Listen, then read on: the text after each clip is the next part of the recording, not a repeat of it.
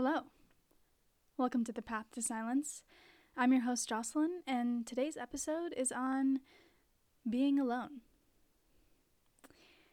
It's taken me almost a month to film this episode simply because I'm still having trouble learning how to practice solitude.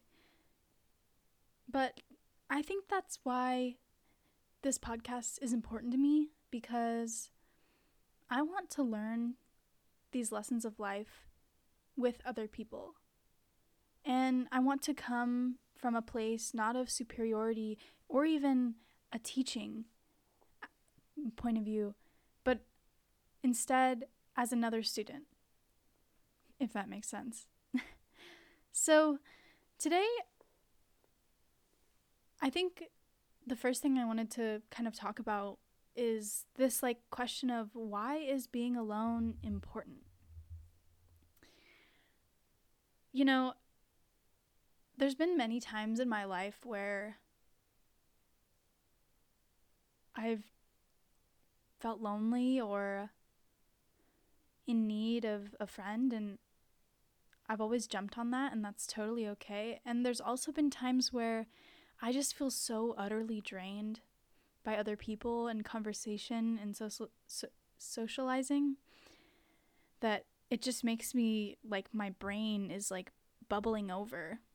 And I think that's probably the biggest reason why at least having a little bit of alone time is important, because it really allows us to self-reflect and just process. I feel like after a long day, I get home and I'm able to hang up on the shelf this version of myself that I can show other people, that's a little bit guarded, a little bit protected, still me and still true. But when I'm able to relax at home, everything flushes through my head. It's kind of I think of a water filter. I'm just processing. And I feel like if I'm constantly kind of putting myself through interaction and, outside of my safe space and outside of being alone, everything kind of just builds up, and I get edgy and nervous, and it feels like I can't breathe sometimes because I haven't been able to, take off this dirty jacket that I've been wearing for so long, if that makes sense. And it just allows me to breathe, at least for me. And, all of these reasons aside why being alone is important, I think comes the bigger question of why I wanted to film this podcast in the first place is, why is it so hard? I've always been pretty introverted growing up. I've never really been one to be super sociable. I don't usually, I didn't often have big groups of friends, or often I wasn't always out and about. And even now in college, I have a very close group of friends. And even with that, as I've grown older, it's become increasingly harder to be alone. I've come face to face with anxiety, paralyzing anxiety at that, and I'm sure someone understands. And it just gets so unbearable sometimes to be with my thoughts. And I grew this uncomfortableness with myself. And it became safer to be around others, or at least, listening to something. I'm listening to a YouTube video all the time, or a podcast, or a show, or anything that doesn't force me to zone in on my own body and my mind and what it's asking of me. I found myself falling victim to my own anxiety and letting it overtake me, And solitude became everything I avoided. And I think another reason why solitude was so hard for me is I wasn't able to validate my existence. Being alone meant that I was a tree in a forest, and if I fell, nobody would hear me. And then what happens?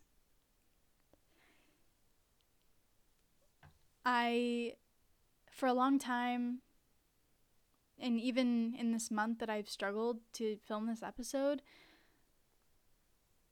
being alone is scary.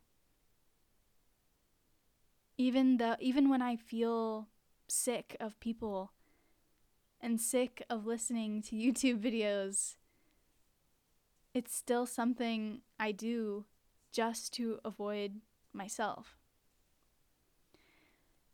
And that aside, I think another reason it's hard just today in 2022 is it's really hard to be alone with our phones and all of our technology, as I mentioned before. It almost feels impractical. Having dealt with phone addiction and still dealing with it, it can be really hard to really let my guard down and be fully into the present moment. I feel like having my phone accessible means that there's a part of me that isn't fully committed to the present.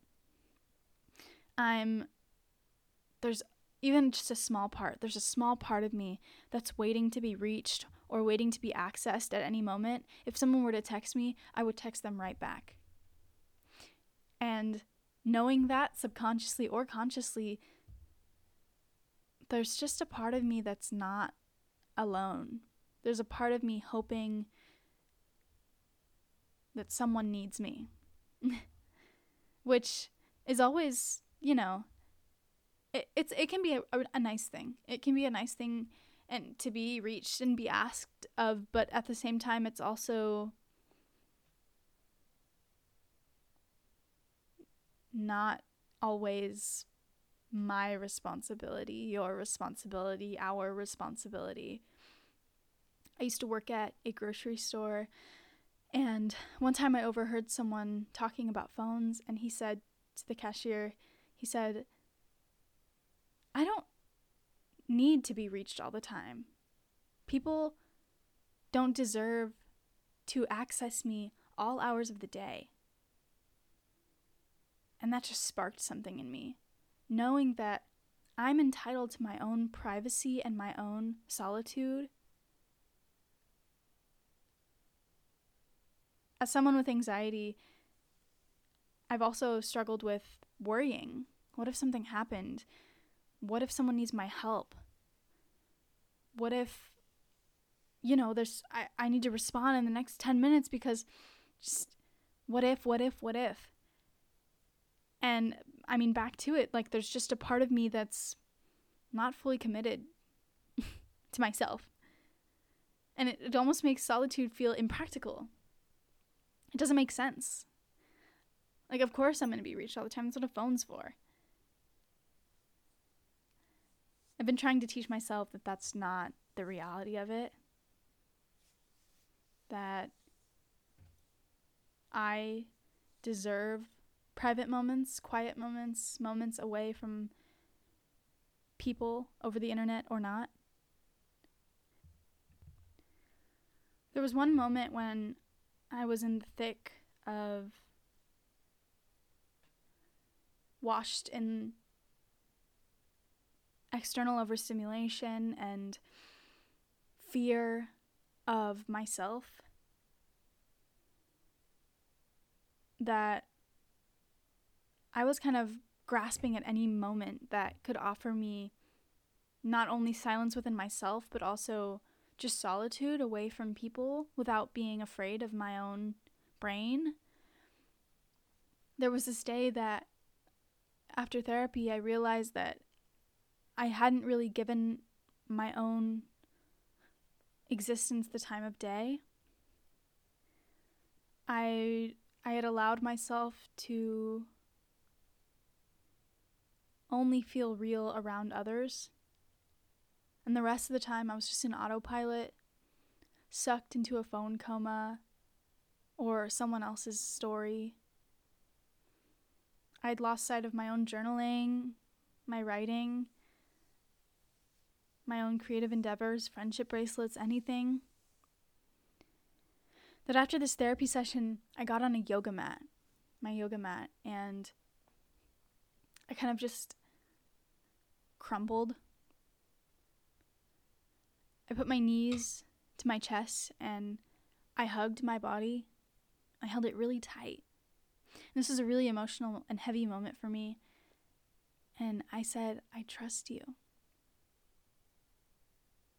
I told my body, I trust you, I'm sorry, I trust you.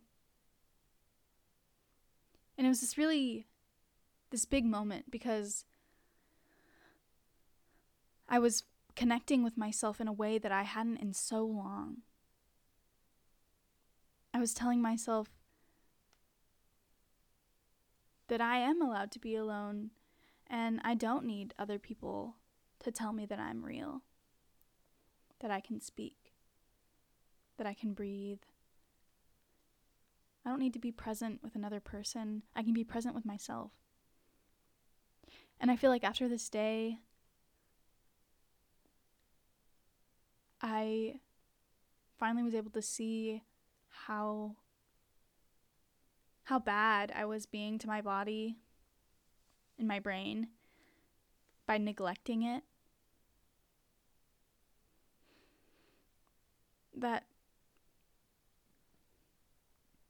And there was another experience where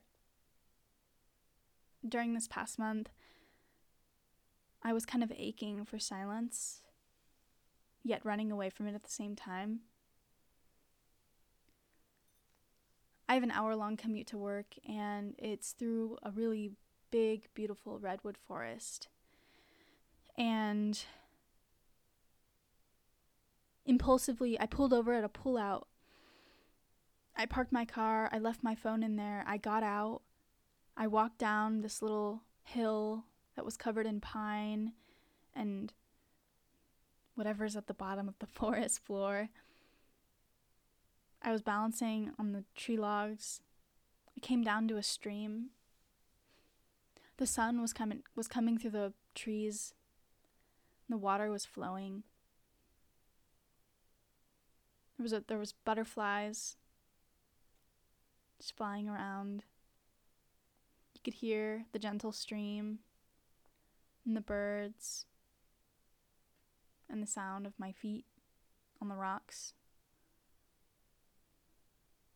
I took my socks off, I took my shoes off. I put my feet in the water. I felt alive, and I was alone. It was quiet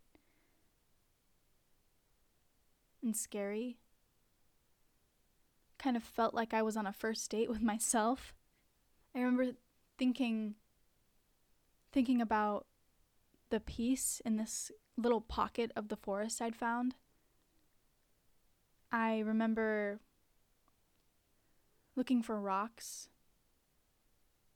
reaching my hand into the cold water, finding a colorful one, picking it out, looking at it, throwing it back.